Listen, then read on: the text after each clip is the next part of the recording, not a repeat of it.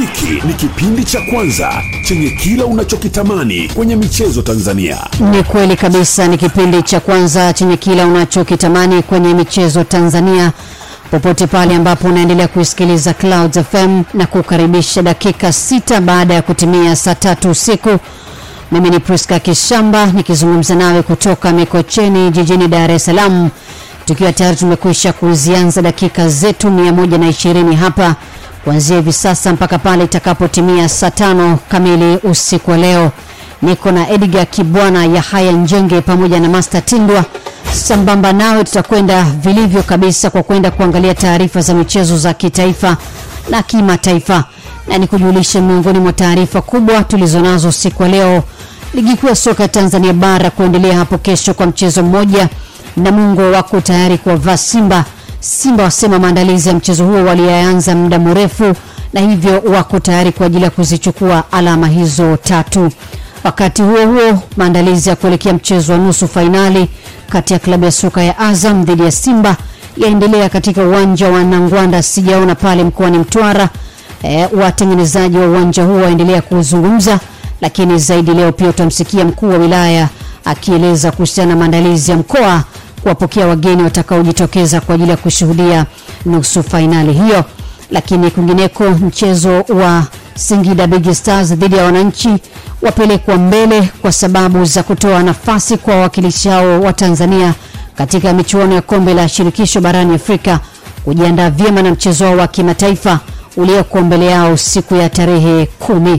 Tunazo pia taarifa za kimichezo kutoka pale Arusha ambako mwanamichezo Hababi Mohamed amejipanga vyema kuhakikisha kwamba tunazifahamu taarifa hizo kutokea huko, bila kusahau pia taarifa za michezo hii leo kutokea mkoani Tabora. Kimataifa tunazo taarifa nyingi bila shaka, na miongoni mwa hizo ni pamoja na mwendelezo wa ligi mbalimbali usiku wa leo Master Tindwa, ambapo michezo kadha itapigwa. Mchezo mkubwa sana ni Chelsea dhidi ya Arsenal. Arsenal dhidi ya Chelsea pale Emirates. Kwa zamani pengine tungezungumza mmoja anagombania ubingwa, mwingine anagombania top 4, lakini kwa sasa mmoja anagombania ubingwa, mwingine anagombania kujaribu kujiweka katika mazingira masalama. Tutazungumza zaidi kuhusiana na mchezo huo Chelsea dhidi ya Arsenal. Lakini pia barani Afrika kama unafahamu michezo hii ya CAF Champions League pamoja na Confederation Cup, kocha Piso yeye amesema timu za Afrika ya Kusini watazisumbua sana timu za kutoka kaskazini. Kama tunafahamu kwamba timu za kaskazini ndio zinadominate katika soka la Afrika, lakini yeye anaamini kwamba timu za kutoka bondeni Afrika Kusini zitasumbua sana timu kutoka kule kaskazini mwa Afrika. Lakini kama unakumbuka leo ni tarehe 2 Mei, miaka kadhaa iliyopita alizaliwa David Beckham, baba Brooklyn huyu. Kwa hiyo tulio kuzungumza mawili matatu kuhusiana na David Beckham. Alitamba sana katika miaka hiyo kuanzia katikati ya miaka 90 mpaka mwishoni kabisa wa miaka ya 2000. Kwa hiyo tulio kuzungumza mengi kuhusiana na David Beckham, baba Brooklyn. Wakati huo anasakata kandanda katika vilabu mbalimbali, ameshinda ubingwa katika sehemu mbalimbali. Tulio kujua hapa kupitia sports ya Clouds FM. Lakini pia Beckham leo ameshia birthday na watu wetu wa karibu, ndugu jamaa na marafiki akiwemo Asia Matona kutoka chumba chetu cha habari. Amezaliwa leo, lakini pia kuna baadhi ya wasikilizaji nao pia wamezaliwa siku kama ya leo. Tuna mdau wetu mkubwa sana Toshan Mohamed Soloka na Beckham leo. Hongera sana brother Soloka, miongoni mwa watu ambao tumekuwa tunafanya nao kazi kwa karibu sana na mdau mkubwa wa Sports Xtra. Tunakutakia maisha marefu.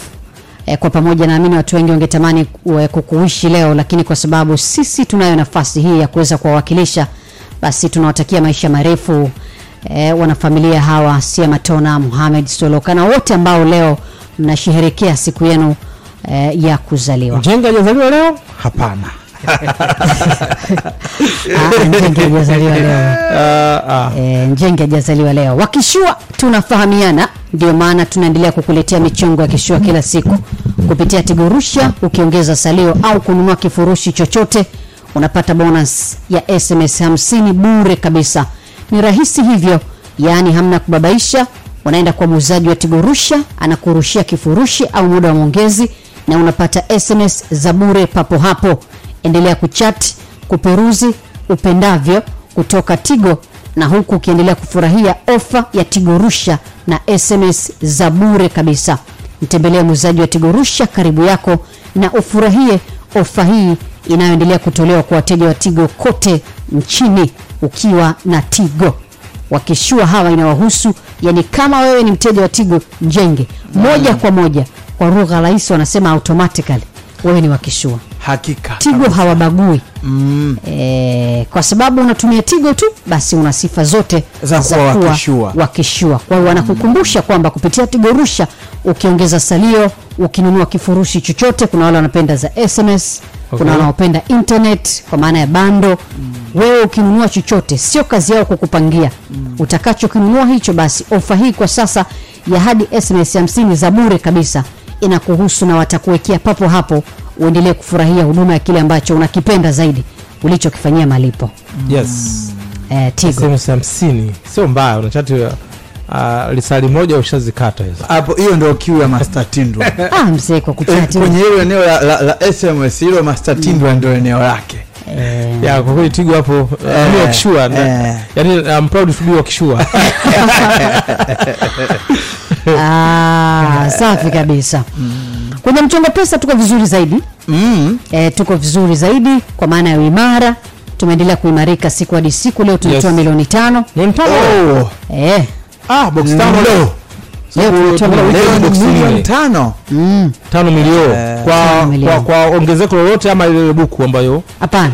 Ni buku ile. Yes, hakuna ongezeko kabisa. Ongezeko ni fedha tu ambayo tutapata kama zawadi ya mshindi, lakini uwekezaji ni ile shilingi 1000. Na jezi na TV. Jezi na smart TV. Sema TV, sema smart TV. Unajua kuna tofauti TV na smart TV. Vitu tofauti. TV hata ya chogo nayo inaitwa TV. Lakini TV hata ya chogo inaitwa TV, lakini smart TV ni kitu kingine. Kwa hiyo iweke vizuri hapo Preska. Milioni 5 smart TV pamoja na jezi 2. Sawa. Basi sawa, nafikiri ni kuchangamkia fursa wakati unaendelea kusikiliza taarifa mbalimbali za kimichezo. Pia ni vizuri kuendelea kuchangamkia fursa, kuangalia ni namna gani unaweza ukajiongezea kipato chako wakati ukiwa unajishughulisha na mambo mengine, lakini pia unajaribu bahati yako kwenye eneo hili la mchongo pesa. 32 13 33 ndio namba ya kampuni ya mchongo pesa. Kumbukumbu namba ikiwa ni neno pesa. Vodacom, Halotel, Airtel na Tigo. Mitandao yote hii inakupa nafasi ya kuweza kushiriki na kiasi ni 1000 peke yake. Alex, huwa na msemo wako, either uamue kwenda kula maandazi 1000 ama kuiacha uendelee kuiangalia kwenye simu yako ama ujaribu. Na anamalizia kusema kama jaribu shilingi 1000 utanikumbuka. Anasema ukiamua kulala na 1000 yako utaamka nayo asubuhi utanunua maandazi. Ndio. Lakini ukiamua kucheza mchongo pesa kujaribu bahati yako, asubuhi unaweza ukaamka na milioni 5. Kwa hiyo wewe ni chagua wewe. Panga ni kuchagua. Ni wewe mwenyewe. Clouds FM Sports Extra ni zaidi ya Sports Tanzania. Ni zaidi ya Sports Tanzania. Tuko mubashara hivi sasa kwenye YouTube ya Clouds Media. Unaweza kaenda huko pia tukashare maoni kwa taarifa ambazo tunaendelea ama tutaanza kuzizungumza kuanzia hivi sasa, na kuna michezo ambayo itapigwa saa lijalo, na kwa sababu ni miongoni mwa michezo ambayo inasubiriwa kwa hamu. Kwa hali ya Chelsea hivi sasa, Master, tukianzia na mchezo huo mkubwa ambao mwanzo uliuzungumzia, unatarajiwa kutazamwa na watu wengi sana ulimwenguni. Kwa hali ya Chelsea, unadhani inaweza kuwa rahisi kwa Arsenal kurejesha ama kurejea kwenye njia ya ushindi kwenye mchezo usiku huu? Ni mchezo mgumu. Pengine unaweza kushangaa ugumu upo wapi, kwa sababu ukiangalia Arsenal na Chelsea position walipo na matokeo, unaweza kusema kwamba moja kwa moja Arsenal anakwenda kupata matokeo. Inawezekana kwa sababu wakati mwingine football ipo hivyo, lakini Chelsea takriban michezo 5 hajapata matokeo ya tangia aingia Lampard, si ndio? Hajapata matokeo bado, na wakati mwingine anaweza kaibukia hapa mawazo ama fikra zinakwenda kwa pengine anaweza akaanza kugain momentum kuanzia hapa kwa Arsenal. Sio kazi rahisi kwa sababu Arsenal amepoteza michezo karibuni hapa kwa kwenda sare 3 mfululizo na kapoteza dhidi ya Man City.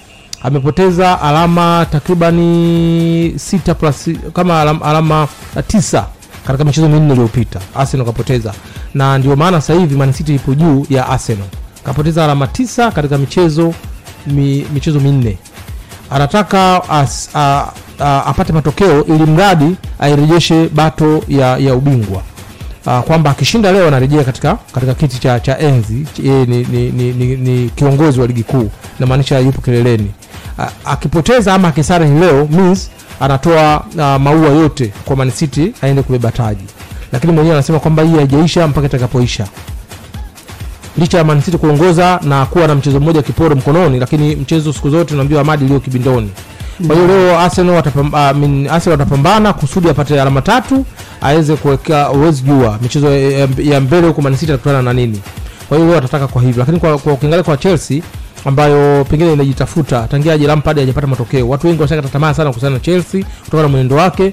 Timu ipo flat sana. Yaani flat inamaanisha kwamba inacheza katika level ya chini, ya level ambayo tumezoea Chelsea zamani ilikuwa na pressing, inashambulia, inakabia juu, lakini kwa sasa vitu vyote havipo. Morali ipo chini sana. Pengine wakati mwingine itatafuta pa kuibukia, na hapa paka mwanzo wa kuibukia. Kwa hiyo mchezo wa leo utakuwa 50-50 kwa hivyo, na hawa ni wakubwa. Najua wakati mwingine mkubwa mwenzako tofauti tunavyomchukulia na timu ambazo zinangangana na Chelsea paka sasa hajajakishia, kwa sababu alama 39 alizokuwa nazo bado michezo 5 kwa upande wake hajajakishia bado kusalia katika ligi kuu, kwa sababu England ukiwa na alama 40 at least ndio utajakishia kwamba pengine msimu ujao nitawepo. Ukiangalia timu ambazo zilipo chini, kuna Southampton na alama 24, zinazofuata 29 Everton, lakini ukiangalia Leicester City na wengine wana alama 30. Kuna timu zina alama 34 hapo. Hao wote wanapambana kuhakikisha wanapata alama kukimbilia huko ambapo wamesema na Chelsea. Kwa mchezo leo unaona pamoja Arsenal anampa nafasi ya kufanya vizuri akiwa nyumbani. Na Arsenal nyumbani kwa msimu huu amefanya vizuri sana, ukiachana kufungwa mchezo mmoja dhidi ya Man City na kudraw na Newcastle, lakini the rest Arsenal amefanya vizuri. Kwa hiyo leo huenda akaendeleza wimbi hilo. Bado tunampa nafasi 60% na Chelsea 40%, lakini kwa ushindi utakapatikana leo sio ushindi rahisi kwa timu yote ambayo itakapata matokeo kwa siku ya leo. Muda si mrefu Njenge, naamini vikosi kwa timu zote vimekwisha kutoka. Lakini kabla ya kuja kwako na kututazamia wanaoanza kwenye mchezo husika, tuungane na mwenzetu ambaye ni mzee Mwalimu kutokea London UK pale. Mtazamo wake hasa kuhusu mchezo huu. Mwalimu, karibu kwa mara nyingine na tusikie mtazamo wako kuhusu mchezo wa leo.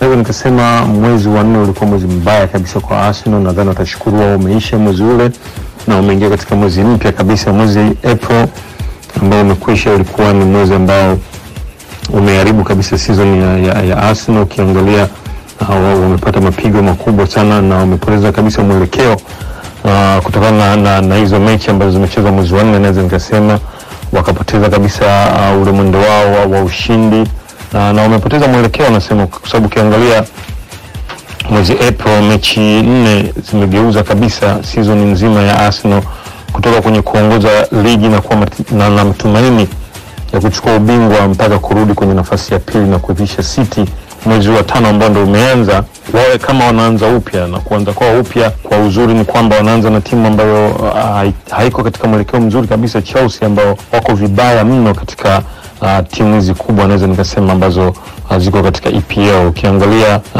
Arsenal wanachotakiwa kufanya ni kurudi katika ule mwendo wao wa ushindi, kwa sababu kimahesabu bado wapo katika mbio za kuchukua ubingwa. Ni wao na Manchester City tu, wanachotakiwa ni kushinda mechi zao zilizobaki. Arsenal mchezo wa leo ambao wengi tunaona mrahisi, ingawa unaweza kuwa mgumu, lakini wakiwa Emirates alafu Chelsea na form yao, nadhani utakuwa mrahisi. Baada ya hapo wataenda away kucheza na Newcastle, alafu watarudi tena nyumbani kucheza na Brighton. Hizi mechi 3 naweza nikasema hizi zinaweza zikadetermine au kuamua Arsenal season yao inaishia vipi. Wakianza na leo, kwa kama nilivyosema, mwezi wa 5 waanze upya, wasahau kilichotokea mwezi wa 4, warudi katika mbio yao au ile system yao ya kushinda, wakianza na Chelsea. Kama nilivyosema, itakuwa mechi rahisi kwao kwa sababu Chelsea katika michezo 15 iliyopita ya ligi wameshinda michezo 3 tu. Alafu timu kama ya Chelsea ambayo ni kikosi cha milioni karibu 600 kimefunga mabao 10 tu.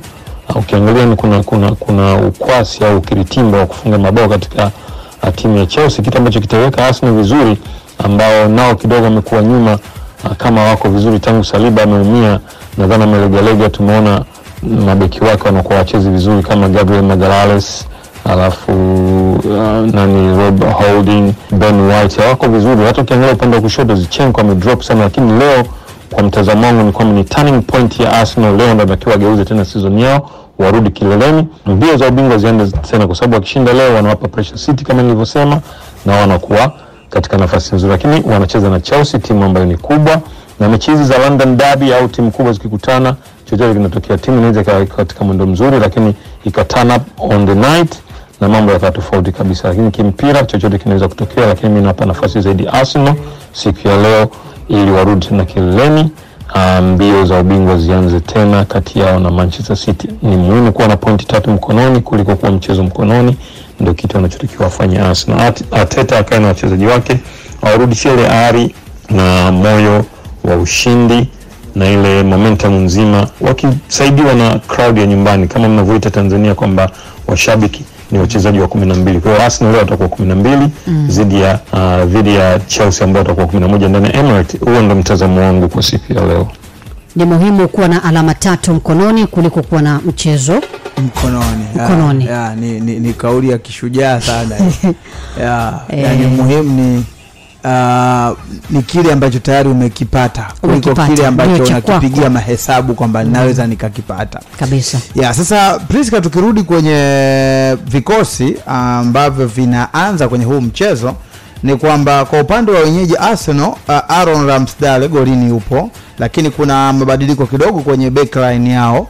Wanaanza na Ben White anaanza kama fullback wa kulia, wakati upande wa kushoto yupo Alexander Zinchenko. Mabeki wakati kuna Gabriel pamoja na bwana mdogo Jacob Kiwior, ambaye huyu alikuwa kwa mkopo kwenye klabu ya Spezia. Lakini nadhani kama Master amegusia hapa issue ya Arsenal kumkosa William Saliba, lakini hata ukiona story ya mzee mwalimu hapo amezungumzia pia Arsenal namna ambavyo ina miss William Saliba pale nyuma. Nadhani ndio maana Mikel Arteta amejaribu kuja na idea tofauti kwenye eneo hili, hasa ukizingatia Rob Holding alijaribu kumpa nafasi kwenye mechi iliyopita dhidi ya Man City na akawa hakuweza kutoa kilicho bora. Kwa hiyo amejaribu tena kufanya mabadiliko ya aina nyingine kwenye eneo hili. Kwenye midfield ana Jorginho leo ameanza, anacheza dhidi ya timu yake ya zamani, lakini pia Granit Xhaka yupo kwenye kikosi pamoja na Martin Odegaard, wanacheza viungo watatu hao, na safu ya ushambulizi ikiongozwa na Gabriel Jesus, Leandro Trossard pamoja na Bukayo Saka wanaongoza safu ya ushambulizi ya Arsenal. Kwa upande wa wageni Chelsea, wao nao hawana mabadiliko makubwa sana kwenye kikosi. Kepa Arrizabalaga yuko golini, lakini backline yao ina mabeki 4, Cesar Azpilicueta, yuko Wesley Fofana, yupo Thiago Silva pamoja na Ben Chilwell, na kwenye midfield kuna viungo watatu, kuna N'Golo Kante, kuna Mateo Kovacic pamoja na Enzo Fernandez. Kwenye safu ya ushambulizi inaongozwa na Pierre-Emerick Aubameyang kisaidiana na Raheem Sterling pamoja na Noni Madueke. Hawa ndio ambao wanaongoza ile safu ya ushambulizi ya klabu ya Chelsea. Kwa hiyo hivyo ndio vikosi vilivyo, lakini ambacho na kiona Priska kiufundi na kwenye mambo mengi sana, Arsenal wako vizuri, wamewaacha mbali kwa sasa Chelsea unaweza ukasema. Lakini kitu pekee ambacho binafsi nadhani kinaweza labda kikaleta ladha tofauti na pengine watu kupata ile ladha ya huu mchezo kama wanavyotarajia, inawezekana ni ile tu hali ya kwamba hii ni London Derby ambayo automatic wachezaji wa Chelsea, kocha Frank Lampard automatic hawezi kuichukulia kama anavyoichukulia mechi nyingine ya kawaida. Ni derby ya jiji la London ambayo unafahamu unapofungwa kwenye derby kero yake sio tu kuzikosa zile point, lakini hata mtaani amani inakuwa haipo. Kwa hiyo inawezekana kwa namna moja au nyingine wachezaji wanaelewa mazingira yalivyo. Ukitazama kwa mfano kwenye hiki kikosi ambacho Chelsea wamekipanga, kuna sehemu kubwa ya wachezaji ambao wana zaidi ya miaka 3 kwenye jiji la London. Manake wanajua mazingira ya ushindani uliopo kwa Chelsea na klabu ya Arsenal. Kwa hiyo hii inaweza ikawa ni moja ya vitu ambavyo vinaweza kwa namna moja au nyingine vikaihamasisha Chelsea kujaribu kupambana kwa nguvu, kuona ni namna gani wanaweza wakawazidi kuwapunguza kasi Arsenal. Na inanifanya nikumbuke Edgar na Master msimu ambao Leicester City alikuwa bingwa wa Premier League 2015-16. Miongoni mwa vitu ambavyo viliwarahisishia ubingwa Leicester, nafikiri Leicester sikuwa na utangaza ubingwa, walitangaza ubingwa wakiwa nyumbani. Wanaangalia mechi kwenye runinga. Ilikuwa ni Leicester anapambana na Spurs, ndio ambao walikuwa wanapigania kwenye zile mbio za ubingwa. Na Chelsea alikuwa anacheza na Spurs katika moja ya mechi ambayo ndio iliamua Leicester kuwa bingwa. Chelsea akiwa na hali mbaya, nakumbuka ni msimu ambao Chelsea alimaliza nafasi ya 10 kwenye msimamo wa ligi. Lakini Chelsea alihakikisha anamngangania Spurs, akampoteza Spurs, akamfunga kwenye hiyo mechi. Ilikuwa 2-2. Watoka sare. 2-2. Half time wanaongoza Chelsea Spurs wanaongoza magoli mawili. Kipindi cha pili wakambaka wakasawazisha. Nakumbuka ile goli la kusawazisha la Eden Hazard alivyopiga ule mkevu mmoja mbali sana ambao ukawatoa kwenye Real Spurs. Kwa hiyo ilikuwa ni situation ya roho mbaya. Ndicho ambacho naiona scenario kidogo inafanana na hii scenario ambayo Arsenal na Chelsea wanakwenda kukutana leo hii. Chelsea hana ambacho atanufaika sana na pointi 3 ambazo atazipata akiwafunga Arsenal, lakini kikubwa itakuwa ni kufanya roho mbaya kwa Arsenal. Tunaungana na mwenzetu Tobias Sebastian, mchambuzi wa masuala ya kimichezo nchini, ambaye pia ni shabiki wa klabu ya Chelsea. Tobias, unadhani mkwamo wa Chelsea msimu huu umesababishwa na nini hasa? Tunakukaribisha kwa mara nyingine kwenye Sports Extra. La kwanza nafikiri ambao naona ni changamoto kwanza ni kuna transition ambayo imefanyika kwenye high management kutoka Ibrahimovic kuja Toby. Nafikiri kibinadamu kabisa kuna namna ambavyo lazima miliki mpya club aweze kuseto kuweka vitu vyake vile ambavyo atakuwa anahitaji kuanzia hapo juu kwenye management. Nadhani tumeona kuna mabadiliko kadhaa ambayo ameyafanya kwenye eneo la management. Kuna watu wapya ambao wamewaingiza tofauti na wale ambao walikuwa wanatumia Ibrahimovic. Na hivyo pia kwa Movic kama ambavyo yeye alichukua timu, kuna watu ambao waliwakuta hakupenda kufanya nao kazi, ajabu kuongeza watu wake, ila uzuri kwake matokeo result oriented yaanza kupatikana hapo, lakini kwa Todd imekuwa vigumu. Kwa nini? La kwanza ni mabadiliko ya mmiliki wa timu, na pili nafikiri ni watendaji. Unajua timu inapokuwa mpya kwenye eneo la uongozi, management obviously itaanza kuseto na kupitia changamoto. Tumeona timu nyingi mbalimbali zinafanya mabadiliko ya uongozi na watendaji wale ambao wanafanya shughuli za club kila siku. It's like ni kama utendaji unakuwa mpya, ni ngumu sana kupata matokeo mazuri moja kwa moja. Eneo la tatu nafikiri ni eneo la usajili ambao Chelsea wamefanya usajili mzuri, wamechukua claim ya wachezaji ambao walikuwa wanafanya vizuri kwenye timu tofauti, lakini ukiwaangalia wengi wao wameshindwa kufanya vizuri kwenye kikosi cha kwanza cha Chelsea.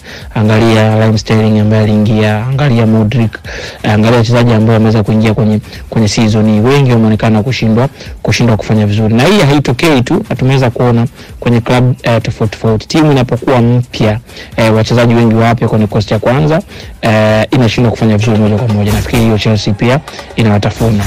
Jambo lingine nafikiri wale wachezaji ambao walikuwa wanafanya vizuri kwenye timu nyakati za nyuma, performance zao hazionekani tena kufanya vizuri. Mfano naweza Cesar Azpilicueta, angalia performance yake ya sasa, amekuwa si performance nzuri moja kwa moja mpaka kuanzia nje kwenye baadhi ya mechi. Angalia goalkeeper Eduardo Mendy, si yule ambaye tumezoea kumuona nyakati anasajiliwa Chelsea. Angalia wachezaji ambao walikuwa kwenye timu kwa muda mrefu, wengi wameshindwa kufanya vizuri kuendeleza ubora wao. Nafikiri ni changamoto nyingine ambayo Chelsea imeendelea kuwatafuna, na ni ngumu kama wachezaji wapya wafanye vizuri, wale wa zamani wafanye vizuri, ni ngumu timu kuweza kufanya vizuri moja kwa moja. Eneo lingine nafikiri ambao naliona eneo la injury limewasumbua na limewagharimu zaidi Chelsea kwenye season hii kwa kosa baadhi ya nyota wao mara kwa mara, ikiwemo Reece James ambaye amekuwa akiingia toka, N'Golo Kante ambaye bado hajaonyesha performance nzuri na bora licha ya kukaa majeruhi kwa muda mrefu na kurejea kwenye kipindi cha hivi karibuni. Nafikiri ni eneo ambalo pia Chelsea limekuwa likiwaumiza. Kwa hiyo nafikiri hao maeneo yote, kila eneo moja lina analysis yake. Ukija hapo kwa majeruhi unaweza kusema ndio maana wachezaji wamesajiliwa wengi, kwa hiyo akikosekana inabidi uwepo. Yule ambaye anakuepo ameshindwa kuonyesha performance nzuri ya moja kwa moja. Kuja kwenye usajili, nafikiri Chelsea ukiangalia nje unaweza kusema fanya usajili mzuri, lakini usajili una mambo mengi sana na kuna kufanikiwa na kufeli. Kwa season hii Chelsea inaonekana usajili wa wachezaji ambao wamesajiliwa kwa gharama kubwa, wengi wameshindwa kufanya vizuri. Na kuja kuangalia analysis yake unaweza kuona kuna wengine waendana na falsafa ya timu, kuna wengine expectations zilikuwa kubwa kuliko performance zao. Nafikiri ni changamoto. Kija kuangalia wachezaji ambao wapo kwenye timu muda mrefu wameshindwa kufanya vizuri, nao pia wana changamoto zao. Jina langu ni Mshama, kuwa kitengo cha huduma za kifedha na malipo Tigo Pesa. Tigo Pesa tunajivunia kuendelea kutoa huduma kamili za kifedha hapa nchini Tanzania. Katika muendelezo wa kutoa huduma zinazokidhi mahitaji ya soko na wateja wetu, tumezindua rasmi huduma ya kadi mtandao, yani Tigo Pesa Mastercard Virtual Card, ambayo inawapa wateja wa Tigo Pesa fursa ya kulipia huduma na bidhaa mtandaoni katika majukwaa, platform zote zinazokubali malipo ya Mastercard. Wateja wa Tigo Pesa watanufaika na huduma hii ya kadi mtandaoni. Mteja ataweza kutengeneza kadi ya mara moja itakayotumika ndani ya siku 7 au kadi ya siku 90 bila kuwa na account benki. Ili kutengeneza kadi, wateja wa Tigo Pesa wapige *150*01 na kufuata maelekezo, au kwa kutumia app ya Tigo Pesa. Kadi itakuwa tayari kutumika kwa malipo ya mtandaoni, ambapo pesa itakatwa moja kwa moja kutoka kwenye akaunti yake ya Tigo Pesa kulingana na muamala atakaoufanya. Tigo Pesa ni zaidi ya pesa. Asanteni. Wananchi! Mmekuwa mchezaji wa 12 tangu tunaanza, na sasa tumefika nusu finali. Hatutaki kukuacha nyuma. Mpango ndio huu. Twenzetu kwa Madiba kwa buku 2 tu upate fursa ya kusafiri na timu kushuhudia game dhidi ya Marumo Galaxy. Shiriki sasa. Kamata simu yako, nenda kulipa bill na ingiza namba ya kampuni 553111, kisha weka kumbukumbu namba 111 au Yanga, halafu fanya malipo kwa shilingi 2000 tu, na kila unapocheza unapata nafasi ya bure kujishindia vifaa vya nyumbani kama vile smart TV na friji kutoka Haya. Wananchi, twendeni kwa Madiba. Cheza zaidi, shinda zaidi. Vigezo na masharti kuzingatiwa. Hairuhusiwi kuchezwa na mtu chini ya miaka 18. Kuelekea michezo ya nusu finali ya kombe la FA, Simba na Azam na Ngwanda Sijaona na Yanga na Singida Big Stars Liti mkoani Singida. Sisi Mchongo Pesa tunakuletea soka la kulevya special jackpot. Wakati timu yako inashinda uwanjani, wewe unashinda nje ya uwanja zaidi ya shilingi milioni 50. Jezi za timu unayoshabikia, smart TV na visimbuzi vya kucheki mechi live, na smartphone ya kufuatilia taarifa ya timu yako. Cheza sasa kwa buku tu kama unatumia Airtel, Vodacom, Tigo, Halotel na TTCL. Namba ya kampuni ni 321333 na kumbukumbu namba ni neno pesa. Mchongo wa soka la kulevya, ushindi nje ya uwanja. Mr. Tanzanite, mwamba kabisa. Mzee baba, sababisha utitiri wa madini yasiyopatikana kokote kwingineko duniani. You're listening to Wakuitwa Manyara 107.3 Clouds Manyara. Upo kama haupo mzee. Yani wewe ni mapesa tu, maunyama tu. Unyamwe sana. Huna za hovyo tajiri. Kimenuka. Unaiheshimisha nchi ya Mama Samia. Tupe sifa baba. Tupe sifa. Clouds 2023 sababisha. Clouds FM Sports Extra ni zaidi ya Sports Tanzania. Ni kweli kabisa, ni zaidi ya Sports Tanzania. Dakika ni ya 35. Kama ndio kwanza unajiunga na sisi na kukaribisha, mimi ni Priska Kishamba na unaisikiliza Clouds FM popote pale ulipo, na hii ni Sports Extra saa 3 mpaka saa 5. Tumeanza na taarifa za kimataifa kwa sababu ya michezo mikubwa ambayo inatarajia kuanza majira ya saa 4 usiku na hivyo tukaona ni vyema tukuletee kiufundi timu zote mbili na michezo ambayo inasubiriwa, tukianza na mchezo wa Arsenal wanaowakaribisha Chelsea katika ligi kuu ya soka pale nchini England. Master, kwa kumalizia hapo kwenye michezo ambayo itapigwa saa 4, tumalize tuna michezo mingine ambayo hatukuitaja hapo awali kwa kuitazama tu, na baadaye hapo turejea kwenye taarifa za kitaifa, na baadaye pia tutarudi kwenye taarifa za kimataifa. Ya mchezo mwingine ambao utakapigwa saa 4 ya usiku ukiachana mchezo huu wa Chelsea dhidi ya Arsenal, kule katika Le Championnat ama Ligue 1 Toulouse watakaribisha Lens. Lakini katika La Liga dakika 48 Barcelona dhidi ya Osasuna bado hawajafungana mpaka hivi sasa.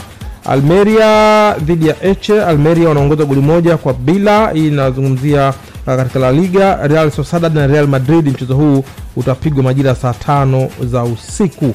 Lakini kule Ujerumani katika DFB Pokal, Freiburg dhidi ya RB Leipzig itapigwa majira ya saa 3:45 kwa saa za Afrika ya Mashariki. Na unazungumzia michezo ni michezo ya nusu finali.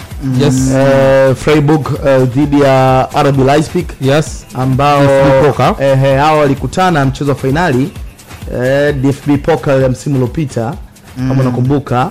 Lakini mechi nyingine Eintracht Frankfurt nao wanacheza pia siku ya kesho katika mwendelezo wa nusu finali nyingine za DFB Pokal. Kwa michezo ipo nyingi sana, ni kuamua tu nini ambacho unataka, lakini zaidi naamini watu wengi tutakwenda pale London kushuhudia London derby ile. Na naona Pierre Emerick Arsenal dhidi ya Chelsea.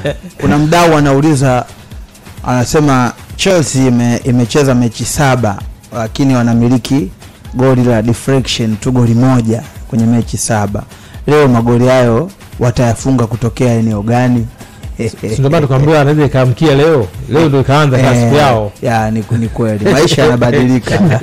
Sio lazima yawe hivyo tu kabisa.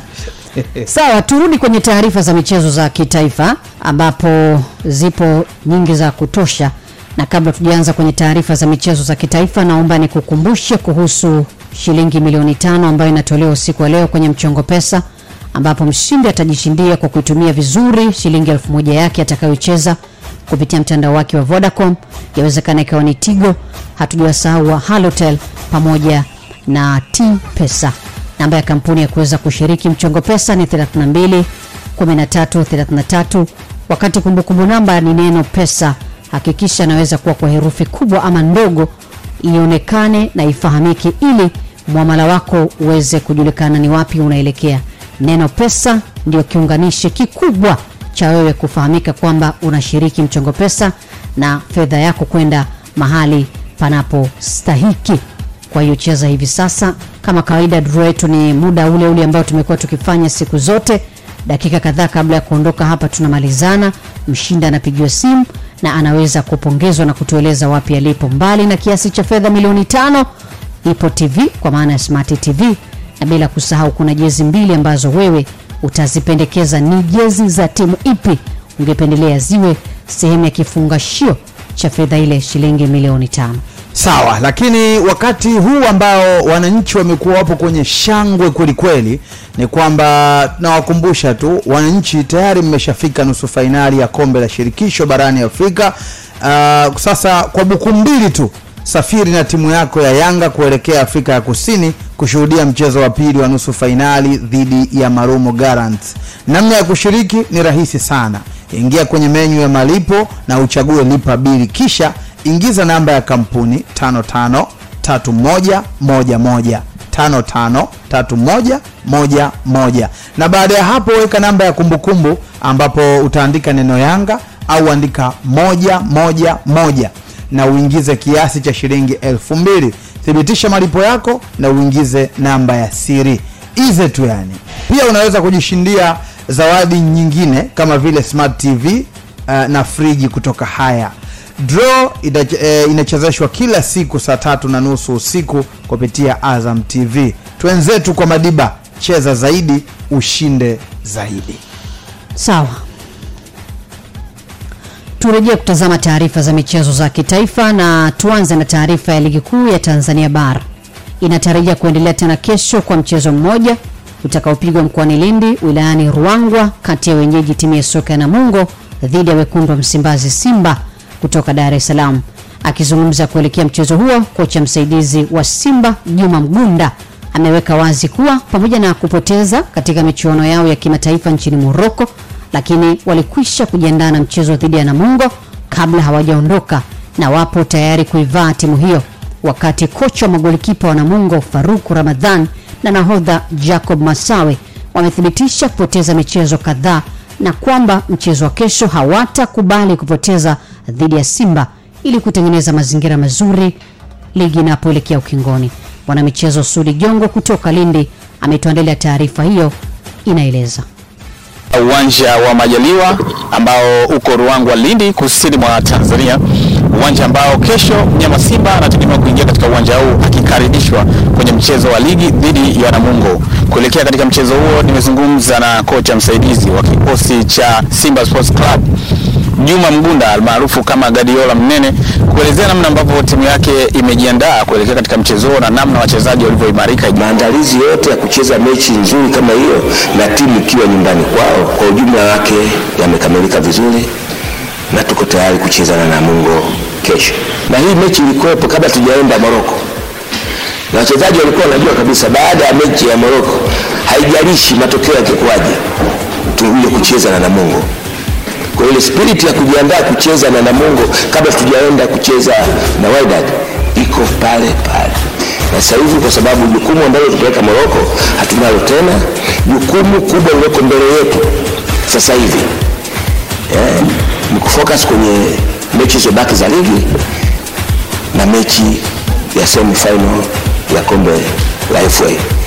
Kocha wa magolikipa Namungo FC Faruku pamoja na nahodha wa kikosi cha Namungo Jacob Masawe nao wameeleza uimara walionao, ijapokuwa wamekuwa si na matokeo mazuri katika timu kubwa ambazo wamekuwa wakicheza nazo katika michuano hii ya ligi kuu Tanzania bara. Tumepanga vizuri kwa ajili ya mchezo wa kesho.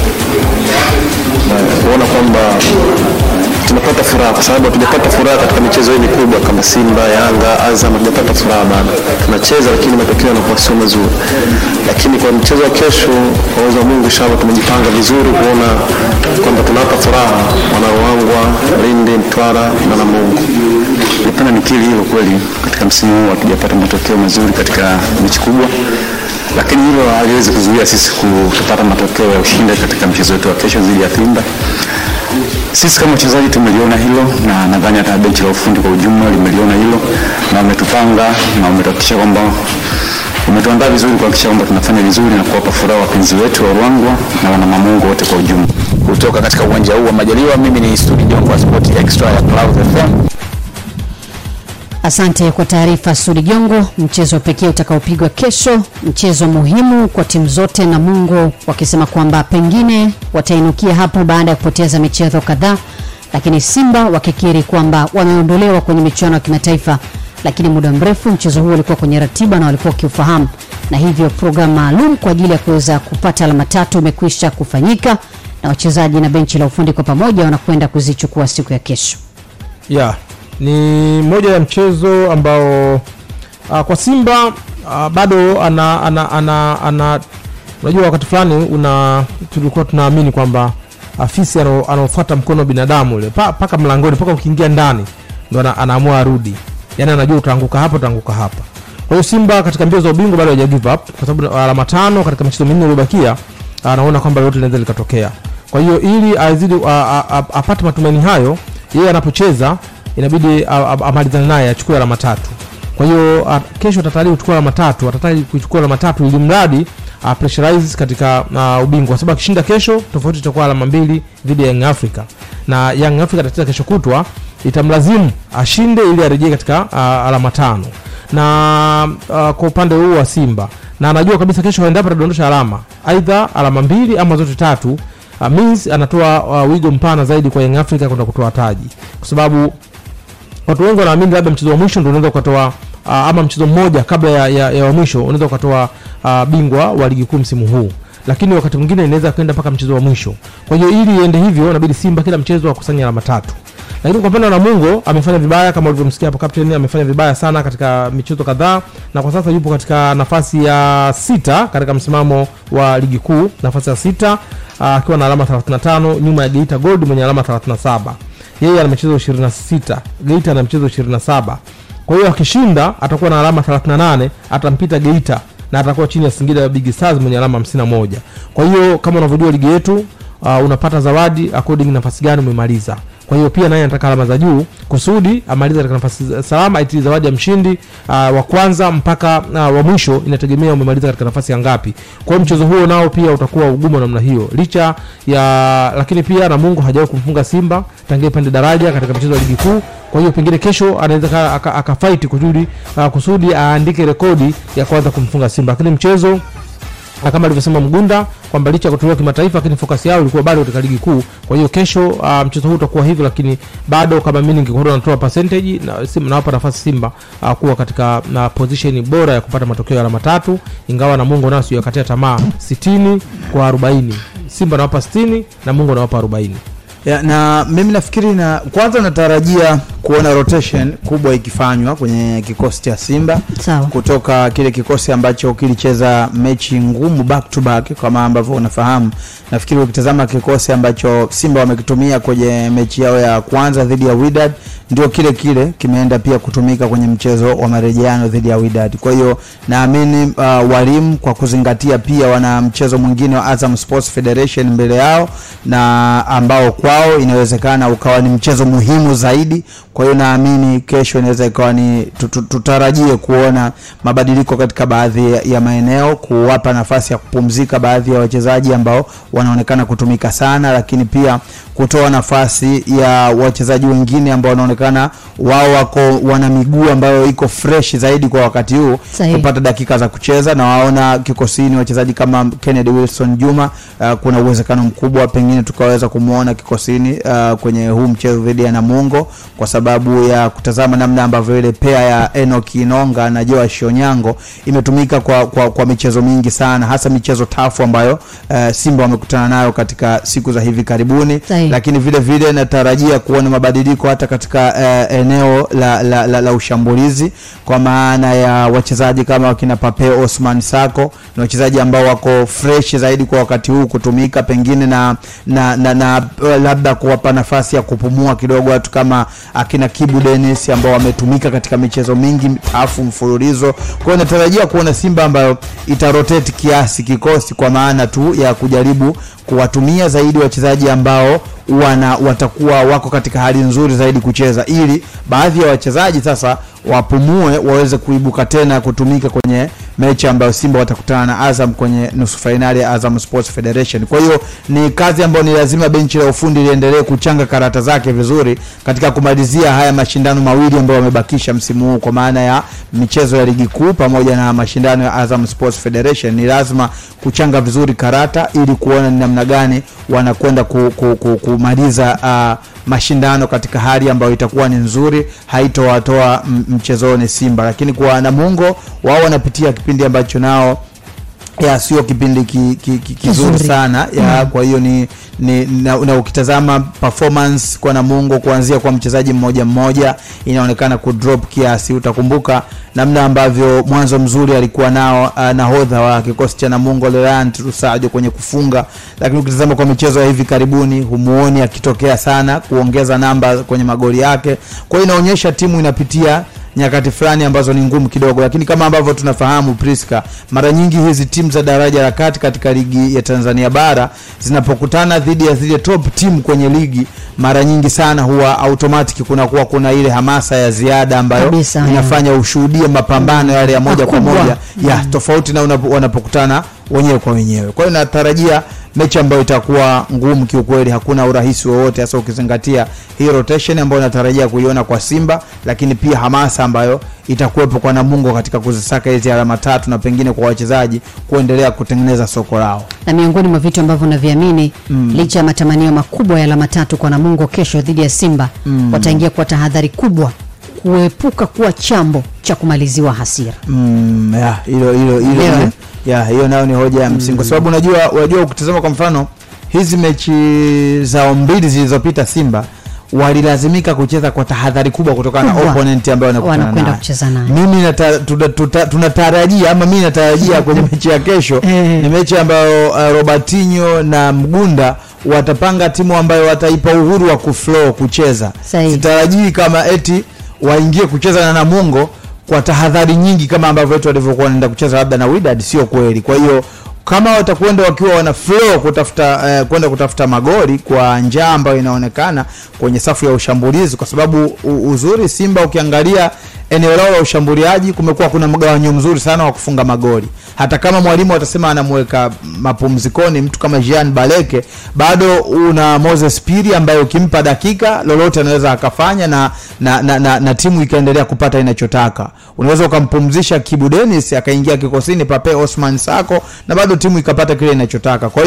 Kwa hiyo flow na kuelewa Priska unavyosema Namungo ni kwa namna yote lazima wanapaswa kuchukua tahadhari zote muhimu ili wasigeuzwe kuwa chambo, pamoja na kwamba haitakuwa mechi rahisi. Niandikie kupitia official Priska Kishamba kwenye peji yangu ya Instagram na Twitter, natumia pia Kishamba. Maoni, mtazamo kwa taarifa hizi, lakini pia mchezo wa kesho, mchezo unaofuata, zimesalia dakika 9, Arsenal dhidi ya Chelsea.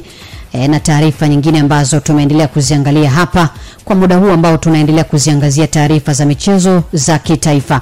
Na sasa turejee tuangalie taarifa kutoka shirikisho la mpira wa miguu Tanzania TFF ambalo limeusogeza mbele mchezo namba 096 wa hatua ya nusu finali ya kombe la Azam Sports Federation kati ya Singida Big Stars dhidi ya timu ya soka ya wananchi Yanga, uliopangwa kuchezwa tarehe 7 ya mwezi Mei katika uwanja wa Liti mpaka hapo utakapopangiwa tarehe nyingine.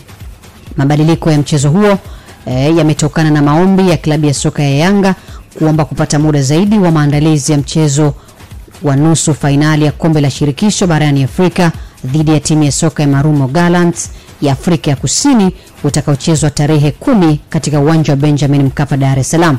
TFF kwa kuzingatia maslahi mapana ya nchi imekubali kusogeza mbele mchezo huo na utapangiwa tarehe nyingine.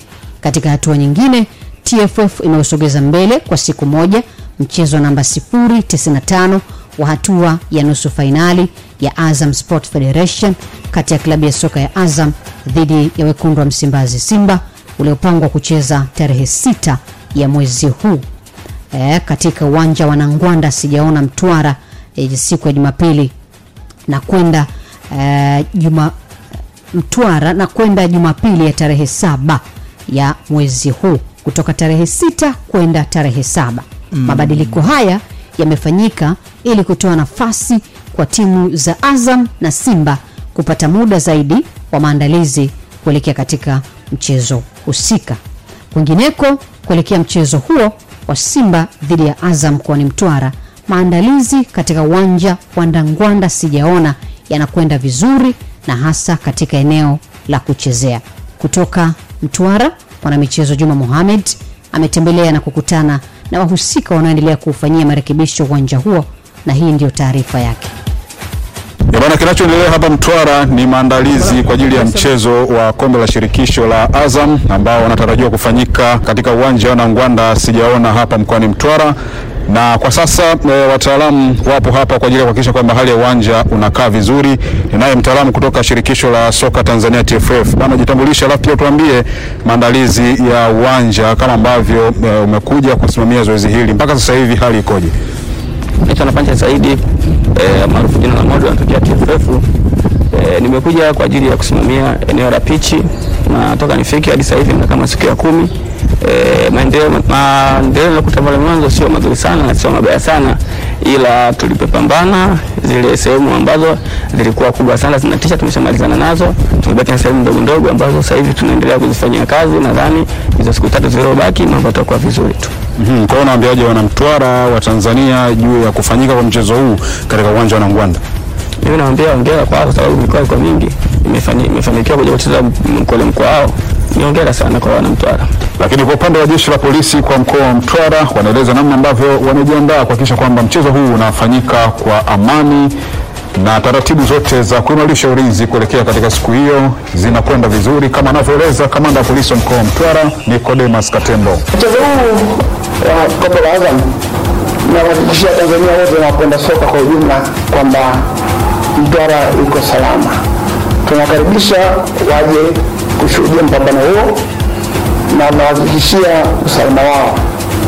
Waje kifua mbele, wasio na wasiwasi wowote. Basi hali ndivyo ilivyo kutokea hapa katika uwanja wa Nangwanda sijaona, ambako maandalizi ya mwisho yanafanyika hapa kabla ya kipute hiki cha nusu finali ya michuano ya kombe la shirikisho la Azam. Simba na Azam wanakutana katika uwanja huu wa Nangwanda sijaona. Mimi naitwa Juma Mohamed na hii ni Xtra Clouds FM.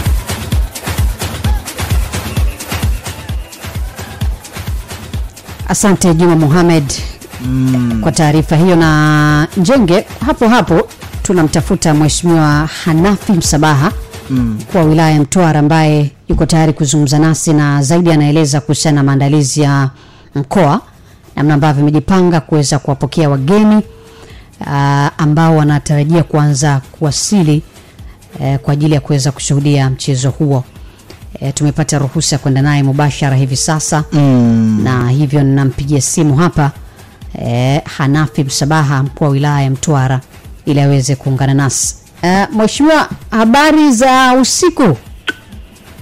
Nzuri ndugu yangu, habari ya hapo? Ni njema kabisa. Sijui Mtwara mnatunyima nini hivi sasa?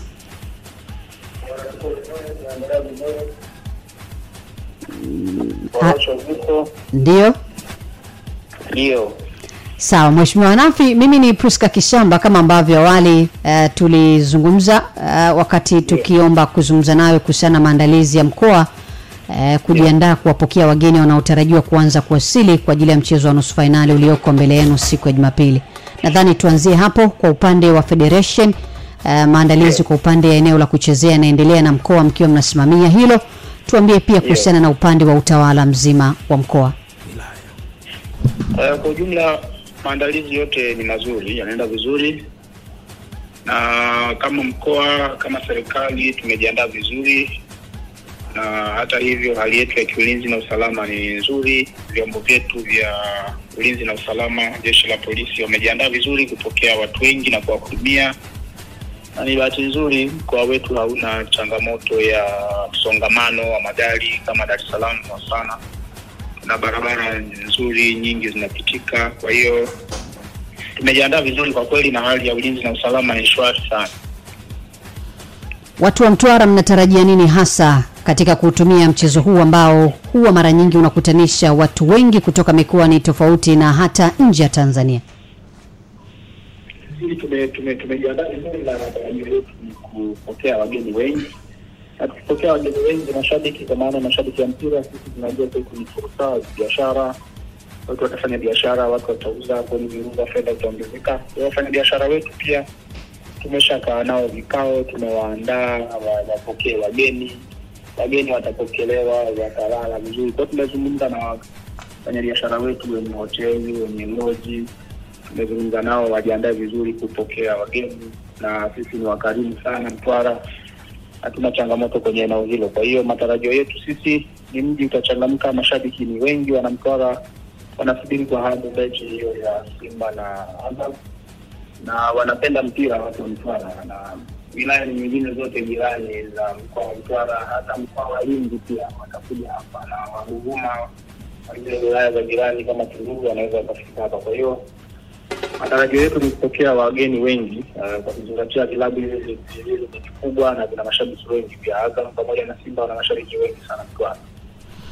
Ni miaka kadhaa sasa hamna timu inayoshiriki ligi kuu, na hivyo kupata ugumu wa kuzikuta timu za Simba ama Azam kuja kwenye mkoa wenu kwa ajili ya masuala ya kimichezo. Ni kwa kiasi gani mlimisi vitu kama hivi, na nini wito kwa wanamichezo na hususan wa mkoa wa Mtwara? Kweli kimsingi tumemisi sana michezo mikubwa kama hii.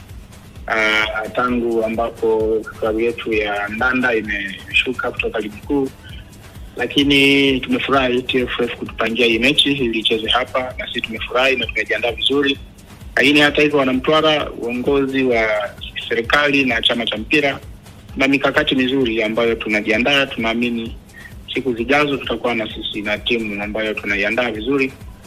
Kwa hiyo tumemisi kweli mechi kubwa kuangalia live. Tunafurahi wakati huu tumepata hii fursa. Kwa kumalizia, naomba nikupe nafasi ya kuzungumza na Watanzania wanaojiandaa kuja Mtwara kwa ajili ya mchezo huo, ukiwa kama mwenyekiti wa kamati ya ulinzi na usalama wa wilaya.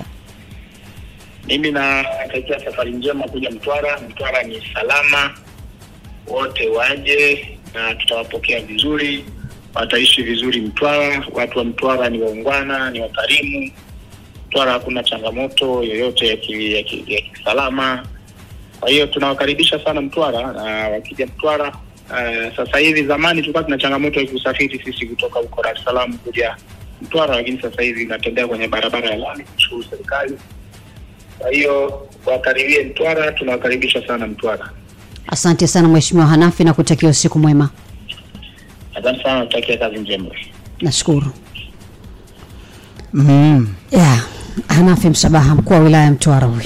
Na Mtwara Priska, kwa sisi wenyeji tunajua mazingira yake. Mimi mwenyeji maeneo ya Mtwara, kuna maeneo mengi ambayo nafahamu.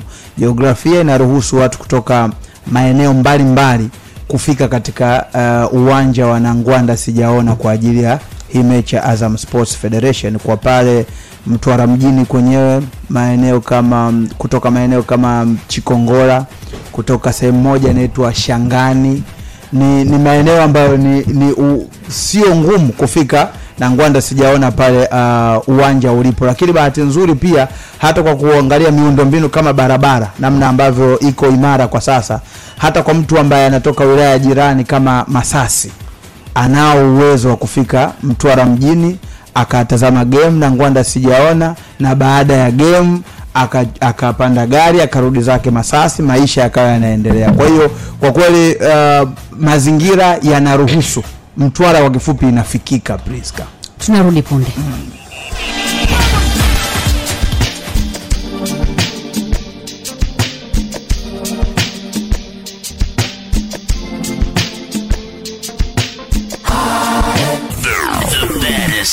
Ni mama Rafiale kabisa mdogo wangu. Wewe unamiliki mboga zote yani. Vyakula vyote mdogo wangu. Wewe mashamba kama yote Moise. Wewe vibunda vipi? Wewe ndaga fijo dogo. Yaani ni mwendo wa maelekezo mdogo wangu. Si mmoja maelekezo. Unyama ni mwingi mdogo wangu. Let's go. 88.5. Best Station Clouds 2023. Sababisha Clouds FM Sports Extra ni zaidi ya Sports Tanzania. Ni zaidi ya Sports Tanzania. Dakika ni ya 6 baada ya kutimia saa 4 usiku. Hii ni saa ya pili ambayo kwa kawaida ni saa ya mwisho ya Clouds FM Sports Extra. Popote pale ambapo unaendelea kutusikiliza, karibu. Kama ndio kwanza hivi sasa, unaweza kutupata kwa kufungulia redio yako, ama umeingia kwenye chombo cha usafiri na unatusikiliza. Mimi ni Priska Kishamba, niko na Edgar Kibwana, ya Haya Njenge pamoja na Master Tindwa. Tunazungumza michezo hapa mpaka itakapotimia saa 5 usiku wa leo, na hivi sasa tukiwa tunakamilisha taarifa za michezo za kitaifa, na nikupeleke pale Arusha ambako wataalamu wa michezo kutoka mataifa 10 kati ya 14 yanayounda baraza la michezo la Umoja wa Afrika kanda ya 4 wamekutana jijini Arusha kujadili maendeleo ya michezo katika kanda hiyo, huku Tanzania ikiwasilisha ombi la kuwa makao makuu ya baraza hilo Afrika. Taarifa ya Hababi Mohamed kutoka Mtwara inafafanua kuhusu mkutano huo. Ni kuelekea katika mkutano mkuu wa baraza la michezo katika Umoja wa Afrika, ambapo leo hii hapa ni sehemu tu ya mchakato kuelekea katika mkutano huu. Kinachoendelea sasa ni mjadala wa wataalamu wa michezo katika bara hili la Afrika, ikiwa ni nchi wanachama katika baraza hili la michezo kwa upande wa Afrika. Ili kuendana na ajenda yetu ya maendeleo ya michezo, ajenda 2063, wataalamu walioko katika mkutano huu wataweza kutoa uongozi unaotakiwa na taarifa ambazo zitawalenga mawaziri wenye dhamana ya kusimamia michezo ambao watakutana hapa tarehe 4 ili kuweza kukuza mambo ya ukanda ili kuweza kuonekana katika ramani ya michezo Afrika. Katibu Mkuu Wizara ya Utamaduni, Sanaa na Michezo Saidi Yakob anaeleza lengo la mkutano huu, ikiwa Tanzania ndio mwenyeji katika mkutano huu wa baraza la umoja wa baraza la michezo kwa upande wa bara la Afrika. Kikao hiki cha kamati ya wataalam chenyewe lengo lake ni kuandaa kwanza kupitia mihutasari ya vikao vilivyopita na kuangalia utekelezaji wake, lakini vile vile wana ajenda mahususi mbili kubwa. Moja ni mabadiliko ya katiba.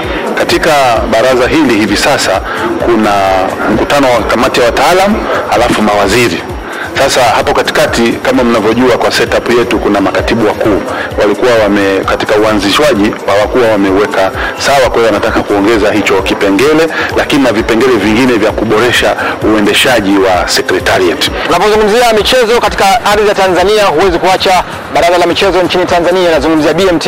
Nimepata saa kuzungumza na Neema Msita ambaye ni katibu mtendaji wa baraza hili la michezo nchini Tanzania. Hapa anaeleza utayari wa Tanzania katika kuhakikisha kwamba inafanya vyema katika michezo mara baada ya kuomba kura kuwa nchi mwenyeji na makao makuu ya baraza hili. Tanzania ina kila kitu, na ndio maana tulikuwa na serikali ilikuwa na ujasiri wa kuomba, kwa sababu tuliona kwamba kila kinachohitajika kipo. Tanzania ina miundombinu, hata kama bado haijatawanyika maeneo mengi, lakini kwa ukanda huu bado sisi tuko vizuri ukitufananisha na watu wengine wengi. Tanzania ina rasilimali watu kwa maana ya watendaji pamoja na watoto, wachezaji na kadhalika. Tuna kila strength ambayo tunaona kwetu sisi, utayari huo upo, na kwa sababu ya lile nilolisema utayari wa kisiasa ukisha kuwepo, hakuna kitu kinachoshindikana. Leo kikao kilichofanyika ni wataalamu ambao wamekuwa wakikusanya data mbalimbali kuhakikisha kwamba katiba inaendelea kuboreshwa na baadaye kuwasilishwa katika baraza la mawaziri wanaunda nchi wanachama wa baraza hili la michezo kwa Afrika, ambapo pia siku ya tarehe 4 mwezi Mei ndipo baraza hilo litakaa na kujadili kile ambacho kimefanyika kutoka kwa wataalamu hawa. Kutoka Arusha kaskazini mwa Tanzania, langu jina ni Hababi Mohamed na hii ni Sport Extra ya Clouds FM. Asante kwa taarifa hiyo Hababi Mohamed, na tusogee mpaka pale mkoani Tabora. Wito umetolewa kwa wafanyakazi wa serikali na taasisi nchini kujenga mazoea ya kutenga muda wa michezo mbalimbali ikiwemo mpira wa miguu na netball kwa wanawake ili kuimarisha miili na kujenga mahusiano mema mahali pa kazi. Haya yamebainishwa katika mechi ya kirafiki iliyochezwa uwanja wa Ali Hassan Mwinyi kati ya benki NMB kanda ya Magharibi na kanda ya Ziwa, ikiwa ni dakika 45 za mwanzo. Mwenyeji James Katamba na mgeni wake Katengesha Johnny wanaweka wazi lengo la mchezo huo. Haya yamebainishwa katika mechi ya kirafiki iliyochezwa uwanja wa Ali Hassan Mwinyi kati ya benki ya NMB kanda ya Magharibi na kanda ya Ziwa, ikiwa ni dakika 45 za mwanzo. Mwenyeji James Katamba na mgeni wake Katengesha Johnny wanaweka wazi lengo la mechi hii. Kizingatia tumetoka kwenye wimbi la COVID, kwa hiyo ilikuwa sehemu ya mikakati ya benki kuwahusisha wafanyakazi na michezo nje ya wafanyakazi. Kwa hiyo tumekuwa na michezo mbalimbali, kuna riadha, kuna mabonanza ya marathon, lakini hii ni sehemu moja ya michezo ya mpira. Kwa hiyo tumekuwa na mechi za rafiki sisi na wenzetu, tushacheza na Lake, tushacheza na kanda kaskazini. Leo wenzetu wa Lake wamekuja kwa mechi ya pili, maana mechi ya kwanza tulicheza kwa. Kwa hiyo ni lengo ni afya tu, na lakini kuunganisha umoja, sababu benki yetu ni kubwa. Inawezekana kuna wafanyakazi wenzetu wako kanda ya Ziwa hatujuani, lakini kupitia hizi michezo ni rahisi mnafahamiana, mnaboresha mahusiano kazini, lakini pia mnajenga afya zenu. Kwanza inatujenga wafanyakazi kufahamiana, lakini pia kiafya, kulinda miili yetu na kuweka miili yetu kuwa physical fit kwa ajili ya kuendelea kufanya shughuli zetu. Tuna kazi, lakini pia tuna upande wa pili. Upande wa pili ni maisha nje ya kazi. Tunatakiwa pia tuwe tunashiriki michezo, tunashiriki shughuli zingine mbalimbali. Kwa hivyo hii ni sehemu moja wapo ambayo inakuja kutujenga sisi. Tunapokuja kukutana na wenzetu wa kanda ya Magharibi, tunacheza, tunaimarisha miili yetu, lakini pia tunaleta ushirikiano kwa wa karibu na staff wetu kufahamiana. Ni dakika 90 zinakamilika huku kanda ya Magharibi ikitoka uwanjani kifua mbele kwa kuwakaribisha wageni kwa bao 4-2. Victor Mgereza na Godfrey Martini ni makapteni pande zote, wanaeleza hatima ya mchezo huu. Tulikuwa na mchezo mzuri na wenzetu wa Lake Zone, na hii ni mara ya pili tunacheza nao.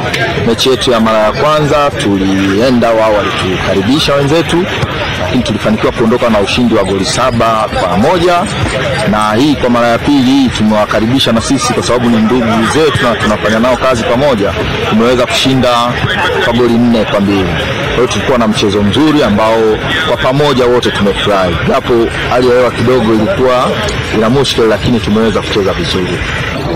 Kwanza tunashukuru kwa umma waliko wa wenzetu wa kanda ya magharibi, na mechi kama mlivyoiona, mechi ilikuwa ni ngumu, lakini wenzetu wamefanikiwa kupata ushindi wa magoli 4-2, lakini kiukweli tulipambana na tulikuwa tumejipanga, lakini kwa namna ambavyo wenzetu wenyeji walivyokuwa wamejiandaa, matokeo ndio kama ambavyo mmeweza kuyaona. Lakini kiukweli kabisa mechi ya leo ilikuwa ni mechi ya kiupinzani kwa namna kubwa sana, tumeweza kuimprove na tumecheza kirafiki na tumefurahi. Matokeo ni mazuri kwa pande zote mbili. Na hapa Katengesha John kutoka kanda ya Ziwa anatoa wito kwa wafanyakazi wote hapa nchini. Wito wangu ni kwa wafanyakazi wote tu, kila tawi, kila kanda, wawe na michezo, hakikisha kwamba wanacheza, kwa sababu michezo inajenga afya, lakini pia inaleta umoja na ushirikiano. Na sisi kama NMB tuna lengo la kuwa na timu nzuri ya mpira, timu nzuri ya netball, timu nzuri ya basketball, timu nzuri ya riadha, na tunataka kushiriki katika michezo mbalimbali. Nafikiri umetuona tukishiriki na wabunge, umetuona tukishiriki katika sehemu mbalimbali. Leo tumekuja hapa Magharibi, lakini mwaka jana walikuja pia kwetu. Lakini pia tumecheza michezo mingi sana kule kanda ya Ziwa na taasisi mbalimbali. Idi Dudu, michezo Tabora. Asante Idi Dudu. Bwana tabasamu Priska Kishamba. Mechi hapa ya Arsenal na Chelsea. Sawa. Yeah, sawa. Umefurahishwa na save ya Kepa hapo? Sawa.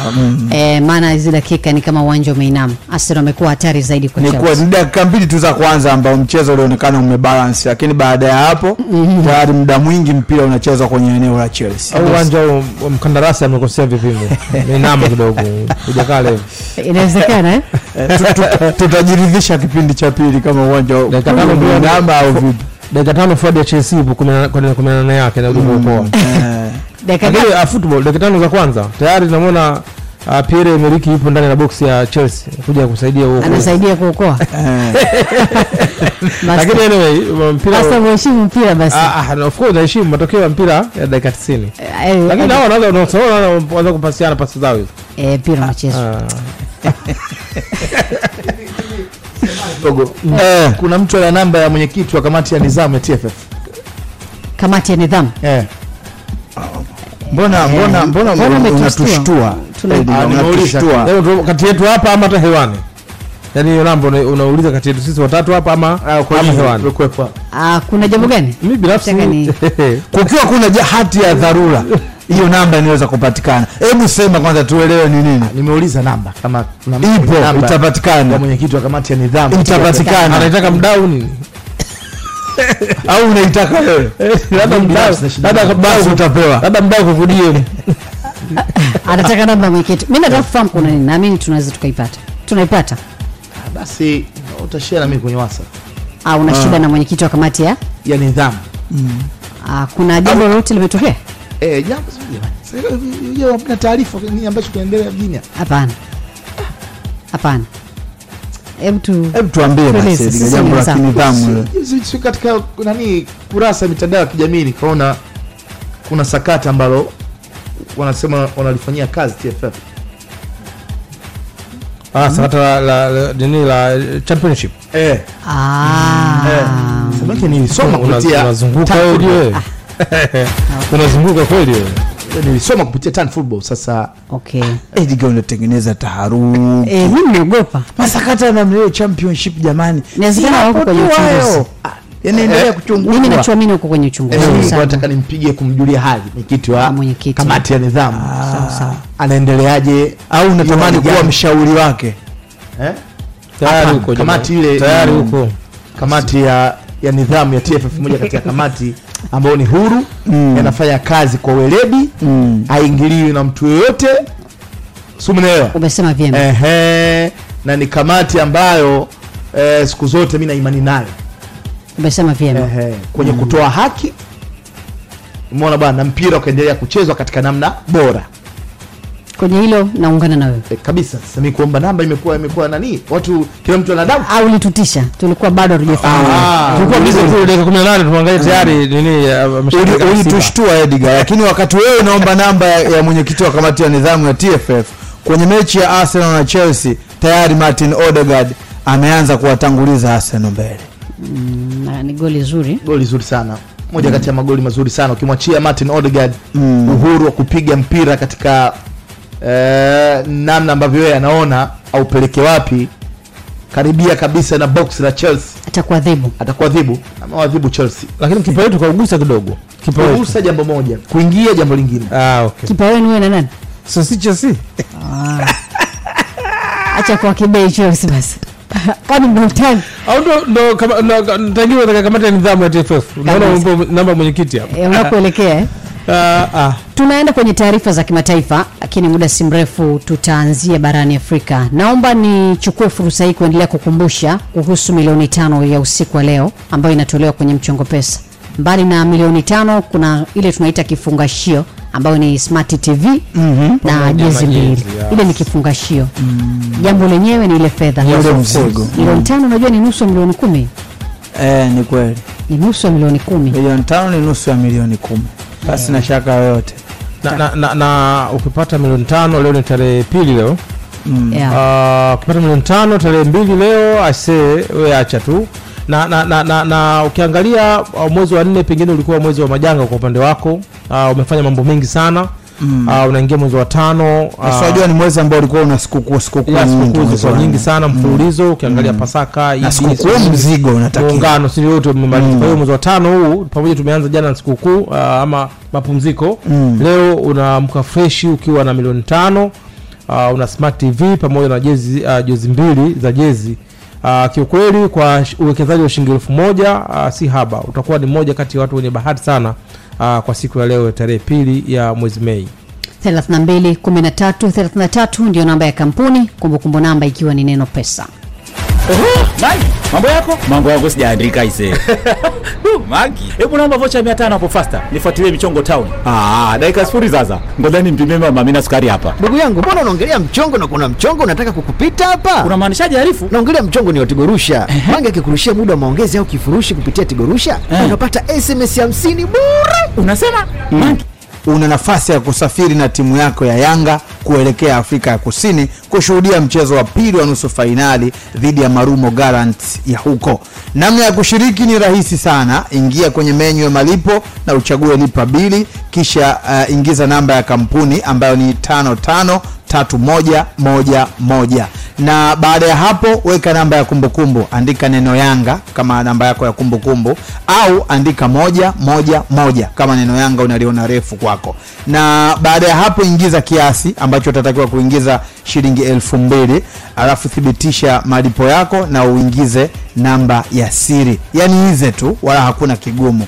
Lakini pia unaweza kujishindia zawadi nyingine ambapo ikiwepo Smart TV pamoja na friji kutoka Haya, na draw inachezeshwa kila siku saa 3:30 usiku kupitia Azam TV. Tunzetu kwa Madiba, cheza zaidi ili uweze kuwa na nafasi ya kushinda zaidi. Turudi kwenye taarifa za kimataifa na bila shaka tuanzie barani Afrika ambako huko nako kuna jambo linaendelea. Ya taarifa kubwa ni kuhusu tweet ambayo Pitso Mosimane, kocha wa zamani wa club ya Mamelodi Sundowns, Al Ahly, lakini kwa sasa anafundisha Al Ahly ya kule Saudi Arabia baada ya kuwa alifundisha Al Ahly ya Egypt.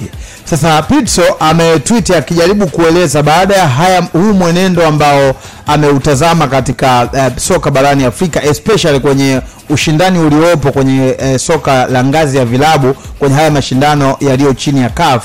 Anasema kwamba anaona mwaka 2023 vilabu kutoka nchini Afrika ya Kusini vina nafasi ya kudominate sana soka la Afrika, na inawezekana ikawa ni domination ambayo ni endelevu kutokana na namna ambavyo vilabu vya South Africa vinacheza. Anaamini falsafa ya uchezaji wa timu kutoka South Africa ni imekuwa ikitoa tabu sana kwa vilabu kutoka kaskazini mwa Afrika ambavyo ndivyo ambavyo vilikuwa vimetawala soka la Afrika kwa miaka mingi. Kwa hiyo ni tweet yake ambayo imekwenda sana na imetengeneza mijadala mingi sana, na kila mmoja amekuwa akijaribu kuizungumza kwa namna yake, hasa ukitazama hayo ni maneno ambayo Pitso sio mtu mdogo kwenye soka barani Afrika.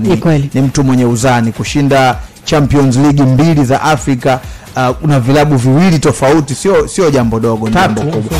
Ya tatu, yes. Na vilabu viwili tofauti, lakini na nadhani pia usahihi wa kauli yake tunaweza tukaanzia kwenye michuano ya kimataifa ya msimu huu. Timu za South Africa zimewatoa Waarabu wawili.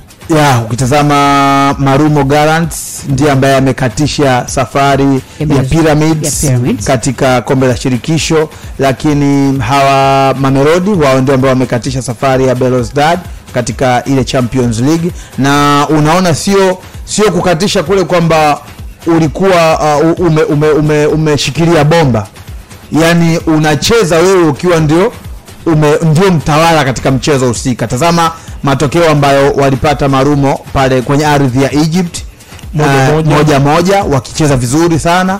Tazama matokeo walioyapata hawa Mamelodi kwenye hii mechi na Belouizdad ambayo wakiwa nyumbani. Unaona nini ameshinda 4.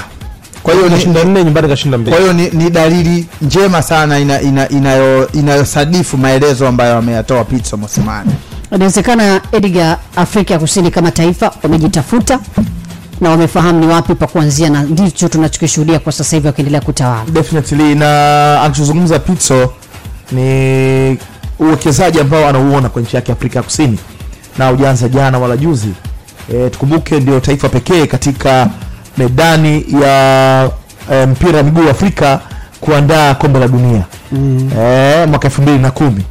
Ukiangalia ukitrace kuanzia mwaka 2010 manake miaka 13 nyuma, unaweza kaona development ina reflect pia kwa namna ambavyo club zao zinawekeza na matokeo yake tunaona wanasumbua sana kwenye michuano ya ligi ya mabingwa barani Afrika na kombe la shirikisho. Kwa unataja tu hapo Marumo pamoja na Mamelodi, lakini msimu uliopita kwenye shirikisho Orlando cheza finali na Berkane kama unakumbuka, ndio unaweza kaona ni mfululizo wa timu kutoka Afrika Kusini kuchuana na timu kutoka kaskazini mwa Afrika, kwa sababu ukiangalia magharibi kwa nchi za Nigeria, Cameroon hali bado wanajitafuta kwa Afrika Mashariki ndipo ambapo ni kanda ya tatu. Ukiacha kaskazini, kusini na Afrika Mashariki. Na hapo tumemwingiza pia DR Congo. Maki yupo pia katika umoja wa Afrika Mashariki. Kwa hiyo unaweza kaona anachokizungumzia Pitso, tunasubiri kuona reflection baada ya misimu 3-4 inaokuja kama timu za Afrika Kusini zitaendelea kufanya hiki ambacho tunakiona wanakifanya. Lakini kwa kauli yake ni sahihi kabisa kwamba timu za Afrika Kusini na zinawekeza kwa kiasi kikubwa sana. Na kwa kushinikiza au kuchagiza hilo, au Marumo Gallants ambao wanakutoka kucheza na Yanga walicheza na USM Alger ambayo wameingia nusu finali nao. Wao walifungwa kule goli 2 na yeye akaja kumtafuna 2. Alafu wamecheza na timu ile ambayo ilicheza na Azam, kwa nakumbuka waliondoa Azam, timu ya Al Khadira kutoka kule Afrika Kaskazini. Wao kule walitandika goli 4-1 na wao wakaja South Africa wakatandika 4-1. Bwana. Kwa hiyo yaani ukimtandika goli 2 na yeye kwake ndio kutandika goli 2. Kamtandika 4-1 na yeye kwake anaenda kushinda 4-1. Kwa hiyo utaona kwamba wamecheza na timu za Afrika Kaskazini, wamekuwa na matokeo bora sana katika season hii. Na tumemtafuta Hamidu Kingu kutoka Afrika ya Kusini ambaye naye pia anakuja na mtazamo wake kuhusu kauli iliyotolewa na kocha huyu wa Mamelodi wa zamani Pitso. Karibu Kingu kutoka Afrika Kusini. Leo andiko la Pitso limekuwa kubwa sana na kuleta mjadala Afrika. Sasa basi kwa kifupi ni kwamba kauli aliyotoa Pitso Mosimane ametamba, amesema kwamba kwa sasa hivi yuko very proud na jinsi South African soccer linavyopika hapo kwenye vilabu, kutokana na kwamba ametoa kauli hiyo na akasema kwamba nadhani umefika muda kwa sasa hivi kama mwaka 2023 kwa vilabu vya South Africa viweze kutoa zaidi ya taji moja la Afrika na waweze kukonka Afrika. Nadhani umenielewa vizuri hapo. Ni kwamba Mamelodi Sundowns tayari wametinga kwenye nusu finali za Champions League, Club Champions League. Alafu at the same time vile Mamelodi Galaxy wamesha na wenyewe vile wameingia kwenye tayari kwenye nusu finali ambayo atakutana na Young Africans ya hapo Dar es Salaam. Sasa basi mafanikio ya Marumo Galaxy ukiangalia kwa yeye kaitoa kauli kutokana na kwamba ameona kabisa kwamba labda Marumo Galaxy kwa staili yao ya uchezaji na Sundowns imebeba kwa staili yao ya uchezaji na hapa katoa kauli kabisa kwamba staili ya South Africa ya vilabu vya South Africa vinawapa tabu sana Waarabu na nchi za Afrika Kaskazini kule ambao wamekuwa kitawala soka la Afrika kwa muda mrefu sana. Nadhani hilo swala liko wazi kabisa. Na amesema kwamba hiyo staili ndio ambayo staili ya uchezaji ya South Africa jinsi ilivyo. Nadhani uko aware kidogo na labda nikufafanulie kidogo staili ya uchezaji wa South Africa hapa jinsi ilivyo ni kwamba timu zetu za football ni kwamba zinafungua winga, zikishafungua winga zinaweza zikaanzia kwenye midfield, zinaweza zikaanzia katikati, lakini wanatumia speed zaidi. Kwa hiyo ukiwa unatumia speed zaidi ni either kuna timu nyingine zinaweza zikaja na mfumo wote ile pale. Unaweza ukawa hata mfumo wa 3-5-2 au 3-5-1-1, lakini end of the day utajikuta kwamba wana strike, wanashambulia kwa pamoja na vile vile wanazuia kwa pamoja. Kwa hiyo na wana speed, kusema ile kweli kabisa wachezaji wa South Africa na ligi ya South Africa ligi yao ina speed sana. Yaani hicho ni kitu jambo ambalo lakini hata mimi mwenyewe vile vile nimeanza kujivunia kwamba Tanzania tayari na sisi tumesha pick up speed lakini hatuna composure zaidi. Nadhani hatuna composure bado tujakaa kwenye confidence level vizuri zaidi. Kwa hiyo ameongelea hivyo Pitso Msimana na hiyo kitu kinadhani kimezaa kizaazaa kidogo kwenye kauli jinsi alivyoongea kwamba vilabu vya South Africa sasa hivi viko bora na vinacheza mpira bora na ule mpira ambao wanaocheza wao ni kwamba vilabu vya Afrika Kaskazini vinashindwa kukabiliana nao. Kwa hiyo ameamilia sasa kwa Mamelodi Galaxy na Mamelodi Sundowns mafanikio ambayo ameyapata ya kutinga nusu finali ya mashindano ya vilabu Afrika hapa. Kingu, kabla haujaondoka mtazamo wako tumeusikia kuhusiana na kauli ya Pitso. Tarehe 10 Marumo ambao ni miongoni mwa wawakilishi wa Afrika Kusini wanacheza na timu yako ya Tanzania kwa maana ya taifa ulilozaliwa. Una chochote cha kueleza mashabiki wa Yanga kuelekea kwenye mchezo huo kutokana na namna ambavyo unawafahamu Marumo kwenye ligi ya Afrika Kusini? Ya mashabiki wa Yanga na uongozi wa Yanga na vile vile wasitegemee mchezo mrahisi kwa jamaa. Tafadhali sana wasitegemee mchezo mrahisi kwa jamaa. Na pia hata Pitso Msimana na vile vile amegusia akasema kabisa kwamba ukiangalia sasa hivi hata kwenye ligi ya South Africa Mamelodi Sundowns tayari ndio ana pointi 65 ameshachukua ubingwa na anamfuatia pili Ronaldo Paris ana pointi 49. Lakini angalie lile group la kuanzia pale katikati pale kuanzia namba 8 pale kushuka chini pale kwenye relegation zone. Wamepishana pointi chache sana. Marumo Galaxy mpaka dakika wamecheza michezo 27 na wana pointi 28. Of course ni watatu kutoka mwisho lakini wakishinda kama mchezo mmoja basi wanaruka wanajikuta kwa 9. Kwa hiyo hakuna cha ajabu. Nadhani hapo tunaelewana vizuri. Umeona Kwa hiyo timu zao karibu zote zimebalance kwenye uchezaji na nadhani kwenye kupata matokeo. Ndio maana Kaizer Chiefs juzi tu katoka kuchezea hapa. Ametandikwa vizuri kabisa. Jana kafunga na Morocco Swallows vizuri tena nyumbani. Tena alichagua uwanja nyumbani anacheza pole kwa akapigwa mpira moja jana na Morocco Swallows. Morocco Swallows ni timu changa tu. Alafu Marumo Galaxy sio timu changa kama vile jinsi ambavyo watu wanadhania. Ni timu ambayo ilijengwa kuanzia mwaka 1986 lakini ikafa mwaka 1917 mpaka sasa hivi tena sasa mjukuu wa yule bwana ambaye alikuwa na timu mara kwanza ameamua kuja kuifufua tena hii timu kwa sababu mwenyewe amechukua kama vile ni timu ya family iko venda kule kwa kaenda akachukua status ya timu moja inaitwa Shakuma ilikuwa daraja la kwanza ikawa qualify kuingia Premier lakini wao akauza status yao ndio akauzia Marumo Galaxy. Kwa hiyo sio timu changa ni timu ambayo tayari na uzoefu. Alafu jambo jingine ambalo ningesema labda mashabiki wa tuweze kutazamia ni kwamba mashabiki wa Tanzania tuweze kutazamia ni kwamba South Africa bwana huku hakuna timu ambayo wanasema kwamba hii hapa ni Kaizer Chiefs wakija Ronaldo Paris wenyewe wazomee Kaizer Chiefs. Tafadhali tuungane kwa pamoja. Nadhani sio kwamba Simba wamefeli, Simba hawajafeli. Simba tayari washacheza finali za CAF before. Naona kuna mjadala mkubwa ambao unapita hapo walicheza mwaka 1993. Kuna mjadala ambao sasa hivi unaongelewa sana na nadhani wachambuzi wengi wamekuwa wameongelea swala wakiweza kusisitiza kwamba Simba tayari washacheza finali ya mashindano ya CAF. Lakini watu wananyambo jinsi wanavyojua wao. Nadhani lakini rekodi ziko kwenye box za CAF na kwamba Yanga sio over excited kwenye mafanikio ambayo ameyapata kwa sasa hivi isipokuwa waweze kujiimarisha zaidi. Asante sana kaka John Njema Kingwa Kiuna Johannesburg. Asante sana Kingu kutoka Johannesburg. Tahadhari kubwa imetolewa kutokana na aina mpira wa Marumo na kuwataka Yanga kuwa makini. Wakati Kingu anatoa tahadhari Priska Kishamba Arsenal wanaweka chuma ya 3 huku. Yani Arsenal hawana tahadhari wao.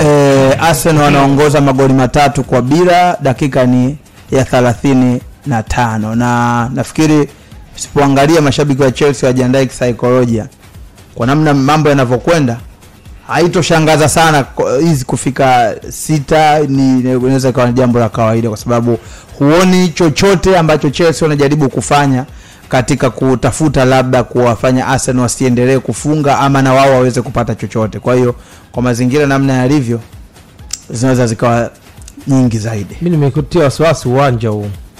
Umefanya mkandarasi pengine ameukosea.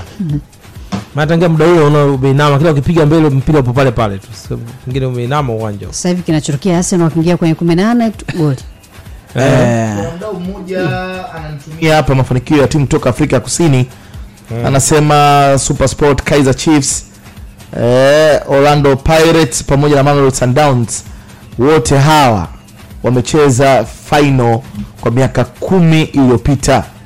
Orlando wamecheza final 3. Ukiongeza Super Sports na Amazulu na Marumo Gallants wamecheza group stage ya michuano hii ya CAF ngazi ya klabu. Mafanikio haya sio ya kubeza wala kupita juu juu. Namba ziongopi na uhalisia tunauona. Kwa anachozungumza Pitso ni kile ambacho kinaonekana kwa kila mmoja ambaye anafuatilia michuano hii ya CAF ngazi ya klabu. Lakini kwa wale ambao wanafuatilia pia ligi ya ndani kama mwenzetu Kingu mshikaji wetu pia Jeff Lair, moja kati ya watu ambao wanafuatilia sana kubwa sana ligi ya South Africa, Master pia anafuatilia sana. Uwezi ukaondoa katika kile ambacho kinapatikana kila mwisho wa juma katika ligi ya PSL. Na kwa kuona ligi yao ilivyokuwa ngumu, ligi ni ngumu sana ya South Africa, ligi ina kasi na kutumia nguvu na kuna vipaji vingi sana. Kwa wale ambao wanapenda kuweka mikeka, ligi ya South Africa hakuna tuseme hakuna kidagaa.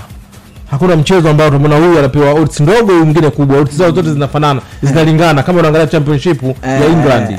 Yaani unamaanisha unaona ugumu. Kwa mfano hapa Tanzania, Yanga akicheza ama Simba akicheza na Ruvu, utaona Yanga lazima apewe kidagaa ama Simba apewe kidagaa. Lakini South Africa hakuna. Na kila matokeo kule yani ya mchezo yanatoka ndani ya dakika 90. Unaona?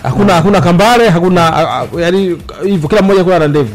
Kwa hiyo maana yake inaonekana kuanzia kwenye nguvu ya uwekezaji kwenye uchumi wa hizi timu inaonekana kidogo uwiano sio mbaya sana. Sio mbaya sana. Pamoja Mamelodi anafanikiwa sana na maana kwamba kutokana na yeye kajiwekeza zaidi, lakini hizi timu nyingine ambazo zinacheza ligi kuu ya South Africa zote zina uwiano karibia unaofanana. Yaani tuseme gap baina ya aliyenacho na asiyenacho kwenye ligi ya South Africa ni dogo. Umeweka vizuri sana. Umeweka vizuri sana. Lakini kwa of course bado wanaendelea kutufundisha na sisi namna bora kuendesha club zetu. Unajua kwa wenzetu club ni kama taasisi. Ambayo ina kila kitu. Na bahati nzuri muongozo upo wa CAF katika ile club licensing. Namna ambavyo club inapaswa kujiendesha. Sisi kidogo tunapelea hapo, lakini the future is bright na unasifu sana namna ambavyo viongozi wa Federation TFF Karia pamoja na wasaidizi wake namna ambavyo wanavyohakikisha kwamba mpira unakuwa na maendeleo chanya katika nchi yetu. Ingawa ni wanasema tunajikongoja, lakini the future is bright. Kabisa. Sawa.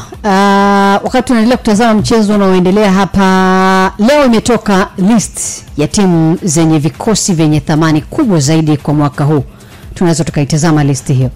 Yes, lakini kabla tujaingia samani chairperson kwamba kuna breaking news ambayo imetokea kuhusiana na Messi kusimamishwa kwa majuma mawili. Edgar, ni breaking news, sio au habari hiyo ndio imefemi kwa sasa. Na kwa sababu mitandao mingi sana barani Ulaya wamepost hiyo kwa amebi suspended for 2 weeks kutokana huyu alikwenda Saudia bila ruhusa ya club. Kwa hiyo hatojihusisha na mchezo wote kwa majuma mawili. Lakini kwa upande wa Messi wao wanasema wanasubiria, tunasemaga tunasubiria nini, barua rasmi, si ndio? Alafu na wao kama watatoa tamko ama wajue nini cha kufanya. Kwa hiyo Messi hatopatikana PSG ndani ya wiki mbili. Kuna habari ambazo sio rasmi, anasema hapa Mbappe lazima alihusishwa hapa, aliulizwa kwa kufanya maamuzi katika maamuzi haya. Bana huyu asemaje hata idharau klabu, hebu mpeni wiki mbili kidogo, mpigeni chuma na konzetu nani adhabu kama hiyo sio record nzuri. Yes, of course, yeah. Basi tutazame list. Katika hiyo list ambayo ipo nafikiri ni sehemu kubwa ni wale majiant kwenye hizi ligi kubwa duniani, na kwa haraka tu hapa listi inaongozwa na Manchester City ambayo inatajwa kuwa na kikosi kuwa na thamani ya euro bilioni 1.05, lakini pia Chelsea iko nafasi ya pili, lakini inafuatiwa na Bayern. Arsenal iko nafasi ya 4. Nafikiri kwa sababu hii ni timu ambazo zinatajwa timu zenye vikosi vyenye thamani. Kwa hiyo nadhani hapa thamani hii imetengenezeka vipi? Nadhani ni kwa kutazama mikataba ya wachezaji ambao wapo, kwamba huyu unataka kumuuza, utamuuza kwa kiasi gani, yani transfer market. Ndicho ambacho nafikiri wamejaribu kukitazama. Sasa kwa kulitazama hilo haishangazi kwa Chelsea, kwa sababu unakuta wachezaji wengi ambao Chelsea imewasajili kwa hivi karibuni wamepewa mikataba mingi mirefu, ambao kiukweli kama ukipiga hesabu za namna ya kumweka sokoni mchezaji lazima atakuwa ana thamani kubwa. Arsenal wao wako nafasi ya 4 ikiwafuatiwa na Paris Saint-Germain, Liverpool nafasi ya 6, nafasi ya 7 iko Real Madrid. Ndio timu ambayo nilikuwa najaribu kuitafuta. Real Madrid iko nafasi ya ngapi? Wao wako nafasi ya 7 kwa mujibu wa mtiririko ambao umewekwa hapo. Lakini pia Manchester United wako nafasi ya 9 kwa mujibu wa msimamo huu ambao upo, na wamewekwa hapa kuwa na pound milioni 673 kwa mujibu wa vyanzo ambavyo vimetoa hii list. Kwa hiyo hivyo ndivyo uhalisia ulivyo, pamoja na kuwa dakika ya 42 washakufa goli 3 Chelsea, lakini wapo kwenye hiyo orodha ya timu ambazo zina vikosi vyenye thamani kubwa.